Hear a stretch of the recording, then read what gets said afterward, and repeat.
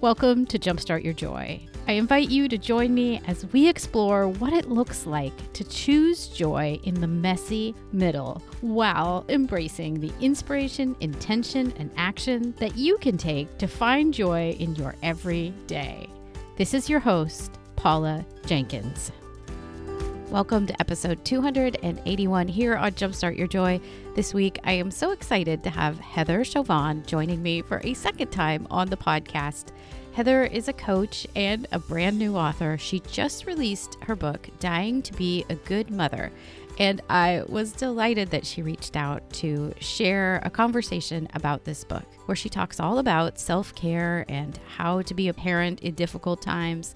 And so much of her own journey, which involves a stage 4 cancer diagnosis, offers so much insight into what we all are going through in the messy middle here in this pandemic and difficult time. So I'm really excited to have her come on, and I think you're really going to enjoy this conversation. Before we get there, I want to give you all a very warm welcome and say thank you so much for tuning in to Jumpstart Your Joy this week and always. If you're new, Jumpstart Your Joy has been around since 2015, and we're 281 episodes in. It's very exciting. You can find out more if you're curious about past episodes or want to give a good old binge listen to some of the great interviews of the past. You can find them at jumpstartyourjoy.com. And while you're there, you can also find episode notes, which include links back to Heather's website and her book. Those will be at jumpstartyourjoy.com/episode 281. While you're on the site, there's a couple of great, amazing things there for you as well. I have also just released my own brand new book, which is titled Jumpstart Your Joy, Heart-Centered Ways to Find Joy in the Messy Middle, which of course is talking about the things that we're talking about this whole season, is how do we find joy right now when things are difficult and uncertain. And so you can pick that up at my website. There's a link right at the top, navigation labeled book. You can find it there, or it is on Amazon now as well and other booksellers. While you're on the website, you can also sign up for my newsletter, where I send out some insights and joyful things, usually every other week. And that is also right there on the homepage. So I think you're really going to enjoy this conversation with Heather, because we talk so much about joy in the messy middle and how do we find it, how do we get there, and how do we set our sights on it. But the way that Heather talks about joy and being in a place of feeling good is so aligned with what we talk about here on the show. We talk about how joy is a choice and that you need to show up and do the work for joy to show up as well. She also references that while you're trying to get to the place of joy and make things easier or better in your life, that showing grace to yourself in all situations softens that situation and makes it easier to feel joy. And I think that's so important right now, because it's hard to give ourselves grace when everything feels so difficult. You'll hear us talk about the red, yellow, and green levels that she uses with her clients and her family to describe how are you feeling in a moment, and how do you get from, yellow if you're kind of feeling middle-ish into green if you want to feel more joyful. So let's just jump right on it. Welcome to the show, Heather Chauvin. Paula, I'm so excited to be here. Thank you.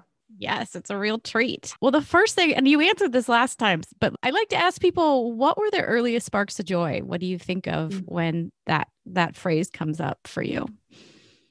Honestly, and I don't even remember if you did ask me this, what I said, but the first sparks of joy probably weren't, I don't think of a joyful childhood or things that bring me joy. Maybe it's because it's closer, but just actively seeking out joy as an adult. Now it's like being able to sit and drink like a cup of coffee and like watching my kids play and being able to feel the joy and the gratitude. Like that to me is just absolutely priceless. But I feel like my relationship with joy has definitely changed over the years.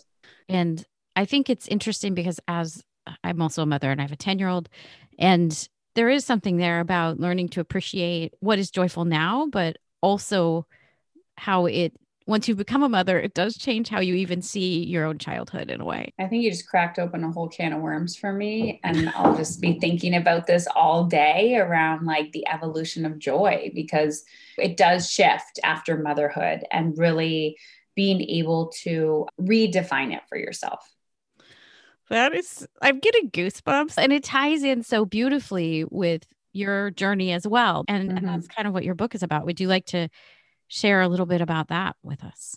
7 years ago, I was diagnosed with a stage 4 cancer. It was a rapid, what they call it, Burkitt's lymphoma. And it was just these tumors growing in my abdomen. And I just thought I was swollen. I remember just neglecting myself to the point where joy could not even seep into my bones. I wouldn't even allow it anywhere near me, right? Because I had the belief that I had to suffer and things needed to be hard in order for me to be perceived as a good mother in the world. And I was still running my business. It was very child focused. So I have a social work background, and the pain point that I was solving for parents was children's behavior. And so they would come to me, we would talk about the behavior, dissect the behavior, give tools and strategies. And I put everything into my clients. I put everything into my mothering. I put everything into everybody else, and literally inside my body was deteriorating until it just kind of stopped on me. And I went to the hospital and they diagnosed me almost immediately with cancer. We didn't know what kind. And there was this weird moment, Paula, where they said, Heather, based on your CT and your blood work, we know you have cancer and your age. We just don't know what kind. Mm. And my first thought or reaction was, I already knew this. I already knew I was sick. It was like my intuition was trying to get my energy and attention the whole time. And yet there I was, not able to stop and listen and trust myself. So I operated from this place of go, go, go, more, achieve, achieve, achieve, and being the smart, using air quotes, intellectual, intelligent woman, all the things. I hired help. I hired mentorship. I read the books. I listened to the YouTube videos. I listened to the podcast, and it was hard work. Hard work. You want something, you got to go for it. Wake up early. You know, if you got to work after the kids go to bed, do that. And no one was teaching like, hey, you can be the mother you want to be, and you can also go after your dreams. You don't need to shove the whole cookie in your mouth all at once. Let's take little tiny bites. And yeah, so I stopped and completely realigned how I was showing up in every aspect of my life. And I am I'm healthier, more successful, happier, in alignment, content than I've ever been in my entire life. So amazing. Well, and there's so many pieces there that, like, one, the intuition and trusting yourself and knowing that you were sick. I'm recalling a moment back when my son was born where they wanted to do a procedure on him right after he was born, and he's a newborn. And I'm like, no, like that's not what's needed here. And it took a lot of strength to vocalize that and to say that out loud, because I was also just out of labor. But like, how have you found that you can lean into trusting that intuition? Because I feel like that's a muscle that maybe we don't all trust or know about or have been taught to question or something. Can I just say that takes it? It's almost like you go into this other realm. We're limitless, our potential, and our bodies are very wise. Like our bodies and our minds and our souls and our spirits, whatever you want to call it, that part of yourself that you can't explain is very, very wise. And for some reason, we disconnect ourselves from energy and disconnect ourselves from that voice, that like knowing, and then do the same thing for our bodies. Like, oh, didn't have time to eat or drink water today. And then the body's like, oh my gosh, why are you doing this again? Now I'm going to go in survival mode. I'm going to try to shut you down. All right, I'm going to give you a cold so that you can take a break. And then we're like, oh, I'm sick. Okay, I'll rest for 2 days. Okay, good. I'm good again. The body's like, oh my gosh, she's doing it again. Okay, let's give her another cold. Let's give her something else to get her attention. But we also have to remember that we are powerful. We do need to remember that it is our birthright to feel good. We do need to remember these things. And I've been reflecting on this a lot as a white woman living in a privileged culture when I say I have a birthright to feel good. Here's my take on it. Yeah. I have the opportunity to feel good. if I really try. It's going to be gritty and I'm going to piss some people off, but I have the opportunity to do that. So when I step into that space of I deserve to feel good and I'm done with the suffering and bullshit, what do? I have my little machete and I'm cutting down the tall grass and I'm blazing a trail for the women behind me. I'm raising 3 boys, so I'm not raising the next generation of women, but I'm raising boys who will understand what an empowered woman looks like.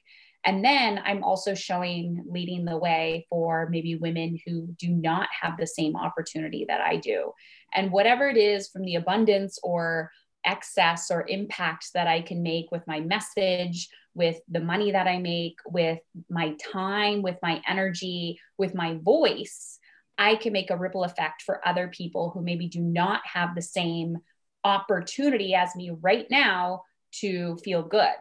And we have to really rise above and to show up. So it is actually a act of courage to say, no, thank you.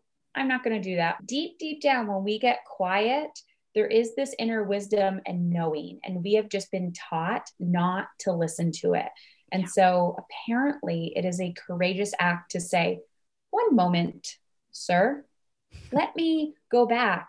When I was diagnosed with cancer, I had to be a health advocate for myself. And not only did I go, okay, you have cancer. Wow, you kind of secretly already knew that. But, when the doctor's like, we're going to do this, and, I asked for a second opinion. I was misdiagnosed the first time, and I received feedback from, female family members that would say to me, do not question your doctor. And I would look at them and say, thank you for sharing.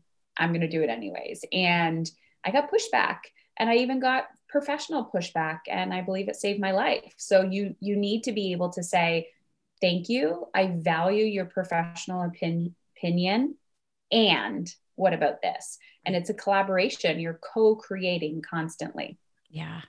Yeah. That's super powerful. And for listeners, I recently had a doctor on, Dr. Amy Avazadeh, who's a fertility expert, but she talks about the same thing of like, women often just know, like they know deep in their bones what's going on, and that she asks people, well, what do you think? What do you think's going on? Like, let's do this together. But I think what you just said is finding that doctor and finding someone who will do that co-creation with you of stepping into the space and listening completely to what you have to say. It can truly be life-changing. I mean, that's the most important relationship if you've got a diagnosis. Yeah, go ahead. I had that on my team because I took a very integrative approach. And part of it was I had to surrender to Western medicine. I came from I drank the online Kool-Aid and did the wellness space, green juice, smoothies, yoga. You manifested this somehow, and the shame and all of that. And then I'm like, okay, but you were also living in a crisis state, Heather. You didn't do the due diligence of actively trying to be proactive and live in a healthier, thrival state. So guess what? You don't really get to choose right now because you're knocking on death's door. And so I did an integrative approach. And I remember having this naturopath who specialized in oncology. And, we worked with the other team and all of that.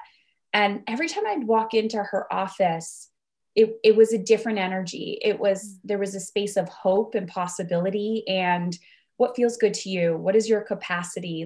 Kind of shifting the conversation. When you do this with your children as well, you're giving them their power back. And that's what this is about is you are wise, you know what you need, and how can we do this together? That's how you make magic happen. And you're also taking a lot of the internal pressure off yourself of like, I need to know everything. It's like, no, I'm willing to show up for you. We'll figure this out together, but I don't need to do the work for you necessarily. Yeah. I love that you've tied those two things together because it's like a relearning for both ourselves as a mother, or if someone's in healthcare and seeking health that way, or it's also the same thing when we look at how do we interact with children, because it's reteaching us to trust ourselves and it's showing them that it's okay We don't have to just do it one way. I also have real resistance to labels.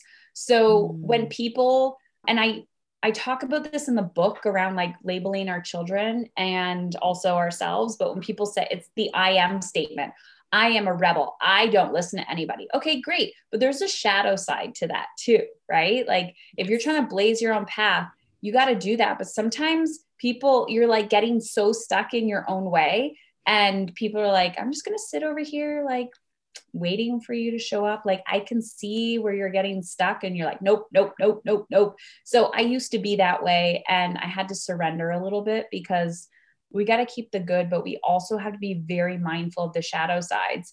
And when it comes to parenting, I see a lot of times we're seeking that diagnosis, we're seeking that label. I'm like, and what? Like, what are you going to do after you get a diagnosis of what's going on with your child's behavior? Coming from the social work world, great. Now you have a diagnosis. Now you have a treatment plan. You can, play the system, but your child still doesn't know how to feel in control of their big emotions and you're reacting. What are you going to do about that? We talked with the zones, like the red, green, yellow zones of regulation. Could you talk through what those are and how they play out in your life or how you use them? There's so much shame in motherhood too, and judgment. And what I have found is, of course, we are our own worst critics, and the shame and the judgment is typically coming really strong from within, even though we may be judged or we are judged outwardly too. But I even just reflecting mistakes or when we do something we're not proud of, a simple I'm sorry, let me try again can go a long way with our children, because I cannot recall once my parents saying that to me. And I mean, they came from a different time, right? Do as I say, not as I do, all of that, I'm the authority, whatever. And everyone's parenting is different. So when we explode or when we're yelling or when we're doing these things, we are in our red zone. Mm-hmm. And then when we're feeling great, we are in our green zone.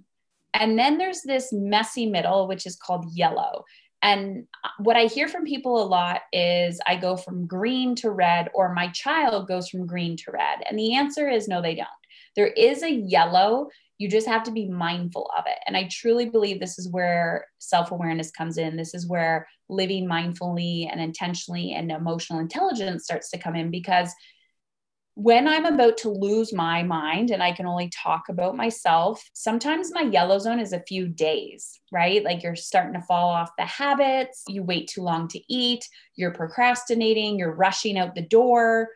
And you have to be mindful of these things, but also watching how your body is physically reacting. So sometimes you're getting sweaty palms, sometimes your stomach, it's like the volcano is about to erupt. And it's been interesting to watch myself over the years of how I'm like going to the next level, next level, next level, because what used to drive me insane with my children no longer triggers me at all. Now it's kind of a language that we use in our house where my husband will say, I'm pretty close to red, which means don't talk to me, or I'm just having an off day, or I'm feeling good, or I'm kind of in the yellow zone. And your children will use that too. And so my clients, and even just people who listen to my podcast or have read the book, will say things to me like, it's a communication now from small children where, Mom, I'm in my yellow zone, or Mom, I'm in my red zone. And people often are trying to solve problems in the red zone, which you can't. So if you've ever done this with a child or a partner and you're like, hey, let's talk about money, and the partner goes from green to red, that is your cue. Oh, I see you're not ready to have this conversation. We'll try again tomorrow.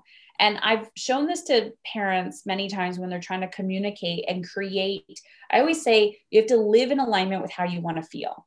If you want to feel connected to another human, you're not going to argue with them. Oh, I don't like confrontation. I'm like, I never have confrontation. I've had to have uncomfortable conversations, but one, I don't wait until it's gone to the red zone. I'm like, oh, there's something that needs to be talked about. Let's talk about it today, and say, hey, like this came up.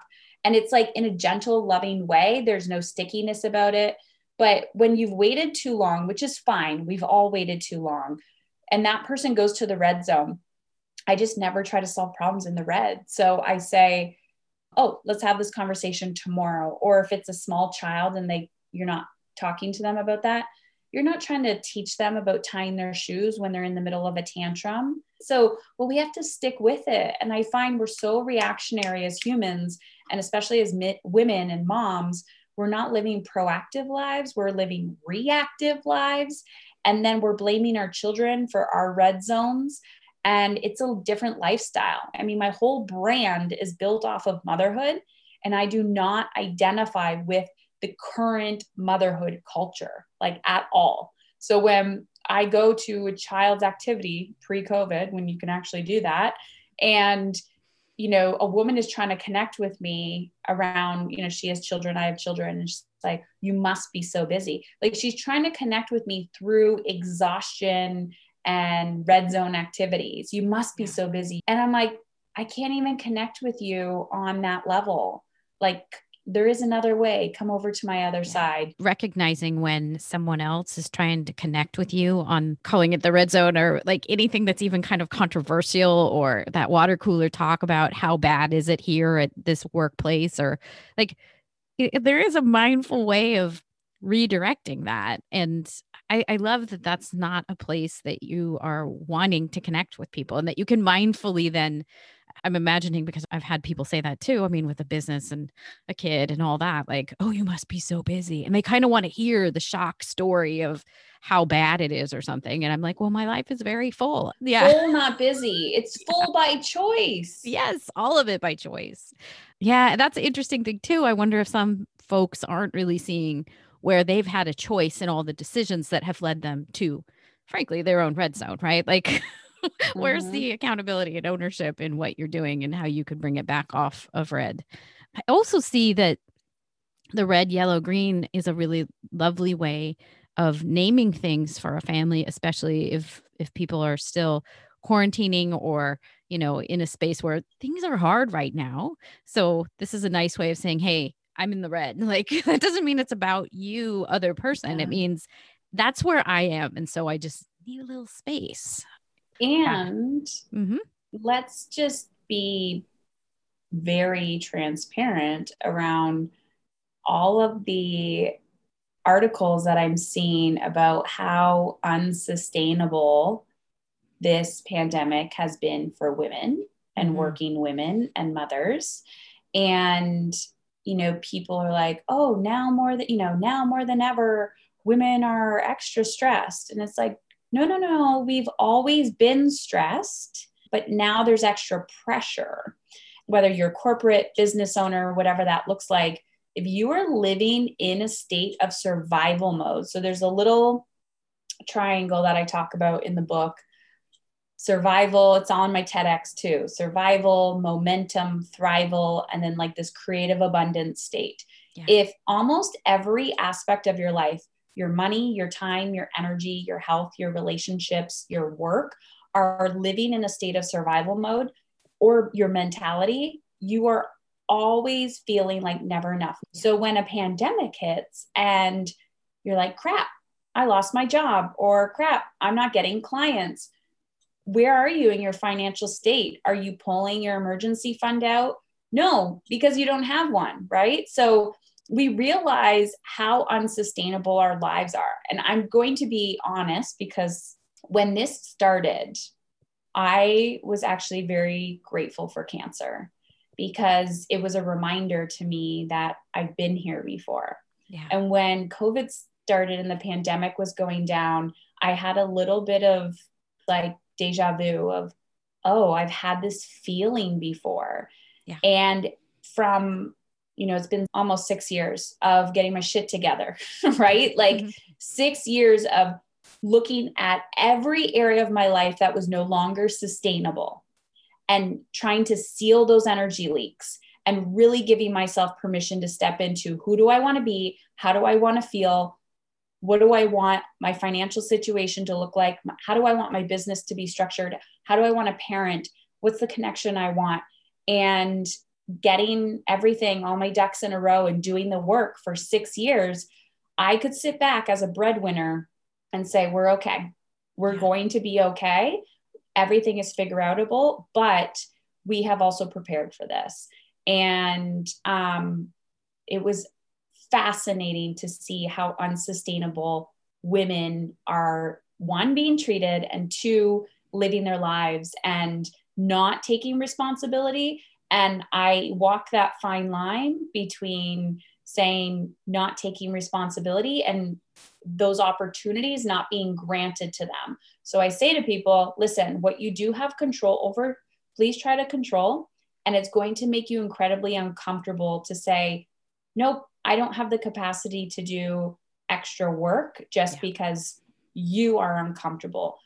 We have to stop people pleasing. We have to look at our fears and say, I'm terrified. I'm going to lose my job if I say no to this, but it's not in my job description. Regardless if you have children or not, you deserve to feel good. You do not need to overcompensate because you have nobody to go home to. You deserve to get a good night's sleep. And we have to really implement those boundaries and take a stand for how we want to feel. Yeah. Yes. Well, and it's interesting because we have parallels, obviously not exactly the same, but I went through my own thing in 2010 where the birth of my son was way too long and I was diagnosed with PTSD afterwards. And I feel exactly what you said, is that in a very different way, clearly, but that I had to figure all that stuff out. And this has probably, meaning the pandemic, not been as hard for me in many ways because I already had, like you said, filled those gaps of where can I actually put my energy in a way that feels good. And I mean, and I get to talk about joy every week too, but like, like how can we align our lives in a way that we're not just giving away all of our energy, especially when you, like you said, we're working the third and the fourth shift right now, whether that be at home and then as a breadwinner and as the person helping kids with their schoolwork and then doing homework. Like the whole thing is too much and it's unsustainable. And so we have to acknowledge that, but also ask others for help and let it not be acceptable that all the odd jobs and all the other weird little things that don't get done in a home fall to us. I mean, that's just, everybody lives here. Expectations. So my husband works at home with me within my company, and it's been like that for a few years. He has the capacity to help the kids with the education. And I always say, what would I do if that was not available? I may have hired somebody, or I may have said, guess what? You get a year off of education and we are doing unschooling, no expectations, right? Like, or, you're going to go to school and we have the option to keep the kids home or send them in school right now. You got to go to school. I'm sorry, mom's got to work. But here's the thing, there's this perfectionism that comes out of I'm doing it wrong. Yeah. And my house is not perfectly clean. I just make it sure it's half decent behind what you can see right now. And then hence my screen. Exactly. Yes. And rising the kids to show up. Like, when you have a 16-year-old and they don't know how to do laundry yet or to make themselves a sandwich, I'm sorry, buddy, you're going to be really hungry. And we want to raise calm, confident, independent children, and yet they don't always know how to wipe their own ass because we are overcompensating. Yeah, very well stated. And this is a great time for everyone to have that ability to say, well, why don't you try that? Like, there's no rights and wrongs in how you make a peanut butter sandwich. No. And here we are overcompensating in the middle of a pandemic. Like, the pandemic is our problem, meaning like we caused this. Yeah. So, we didn't cause it, but we're going to take it all on. Mm-hmm. Right. It's like, I didn't do this. How about we just drop all of the balls and sit with our discomfort of why we picked them all up in the first place? Yes. That is so good. Yes. My children are loved. They are fed. And I literally say, I'm like, do you feel loved today? They're like, yes. I'm like, okay, good. I didn't yell. We're good. You're safe. Good. Yeah. Well, and I love the idea of letting the balls drop. And then maybe some of them didn't ever need to be in the air anyway. Like, there's a whole bunch of stuff I bet we're doing that if we just let it go, everyone's still fine. Yeah. And I love that idea of like, what are the priorities for right now? And I named them for myself, which is kindness. I want structure, and I want a little bit of cleanliness. I love that you brought up the messy middle, because season 6 here on the podcast is all about how do we find joy in the messy middle, which is where we're at right now. And I don't know if you want to share some thoughts about that, or kind of in the space of the yellow zone. Maybe the better question even here is more contextual, which is like, how do we find our way back into green if we've been in yellow? Because I feel like that's kind of a similar thing of like, where's joy? It's probably more in the green zone. Well, I agree with you that joy is in the green zone, but I almost feel like joy is the goal. Mm-hmm. I was watching an interview the other day, and I'm paraphrasing here, but it was with Seth Godin, the author, his new book, which actually I have right here. It's called The Practice. But he was explaining this like metaphor, and how he's like, okay, you're on the swim team, the national swim team, and your coach is just drilling you, telling you your little flutter kicks suck and that you're not good enough, right? You got to tweak here, do this, do this, do this. So you're in the messy middle. You're like, nothing's ever good enough for this coach. I hate this person. Like, I'm done, right? You're pushing yourself and you're constantly 1 degree better. And you're like, yeah, go, got it, get that medal, whatever. Okay. You're at a local public pool the next day. A child is drowning in the deep end. What do? You are going to jump in and probably save that child even quicker than any average person because of the training that you did in your swim team. Yeah. You're not sitting there doubting yourself. You just go in rescue mode and you make it happen. And that is what joy is for me. Like, you have to fight for your joy. I had to fight for my joy. It's a daily choice. Just today, this morning, I decided I was going to be a hero and wake up at 5 o'clock in the morning. Did not wake up at 5 o'clock in the morning. I kept hitting snooze. I'm not perfect all the time, believe it or not. So then I wake up and I knew I had to work on this speech. At the end of the month, I'm doing a speech competition.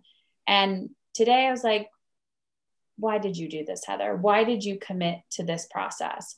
And I'm like, I'm out. And I'm like, you can't be out because these people have already advertised and your face is all over the place. Like, you got to do this. You got to show up. I'm like, I'm scared it's not going to be good enough. And as I'm sitting there in front of my computer, pretending that I have writer's block and I can't do this and whatever, in my head was like, I'm done with your pity party. Show up. You need to choose what you truly want and desire. And even though you're in the messy middle and it feels terrifying and scared, right? You're terrified and scared. What are you going to choose? Are you going to feel proud of yourself when you back out of this? No. So show up. So then I said, okay, Heather, you're going to put on a timer for 20 minutes. You have 20 minutes to pretend that you can do this. And I showed up, and guess what?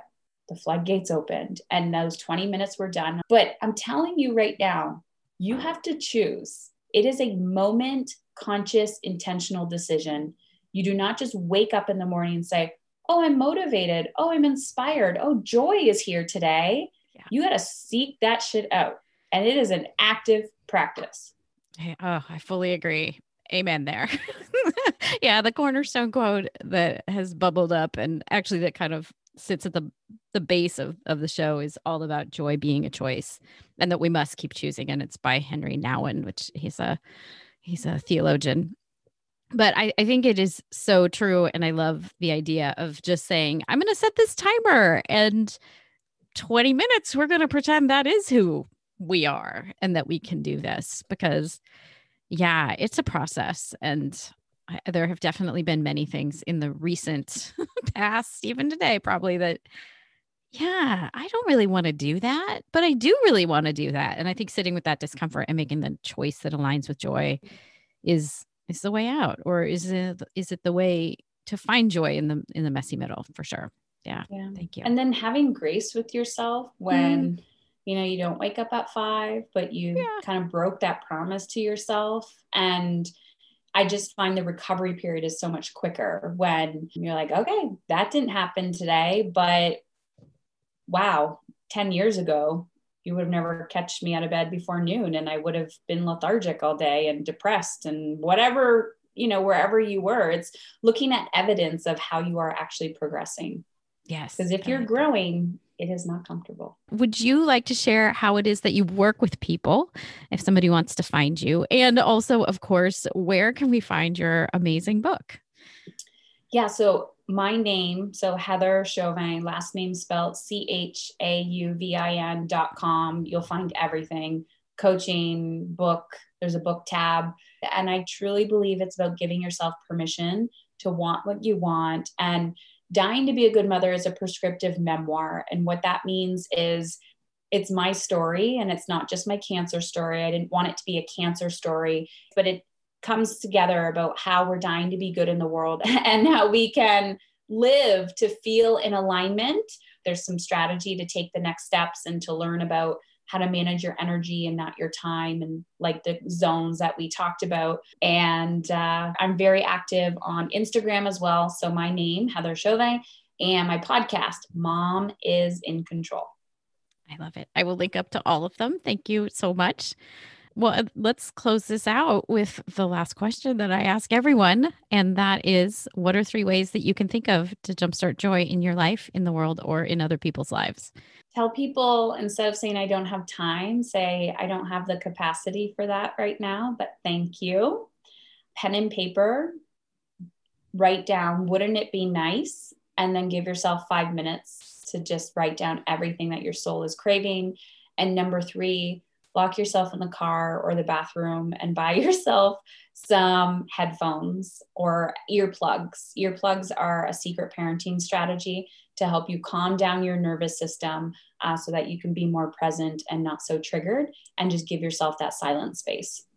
I love it very much. I especially like that writing prompt. Thank you very much. Yeah. Thanks so much for being on, Heather. It's been such a treat to get to catch up again. Thank you, Paula. Heather, thank you so much for being on the show this week, and congratulations on your brand new book. If you want to find out more about this episode and some of the links of the things that Heather and I talk about, you can find the show notes over at the website at jumpstartyourjoy.com/episode 281. You can also find Heather on Instagram, where she is celebrating the launch of her new book as well. And she does have a free training course. The link to that is also in the episode notes. While you're on the website, be sure and check out my book as well, all about finding joy in the messy middle. You'll find that at jumpstartyourjoy.com. And there's a link right at the top of the website right now that says book, or look for it on Amazon.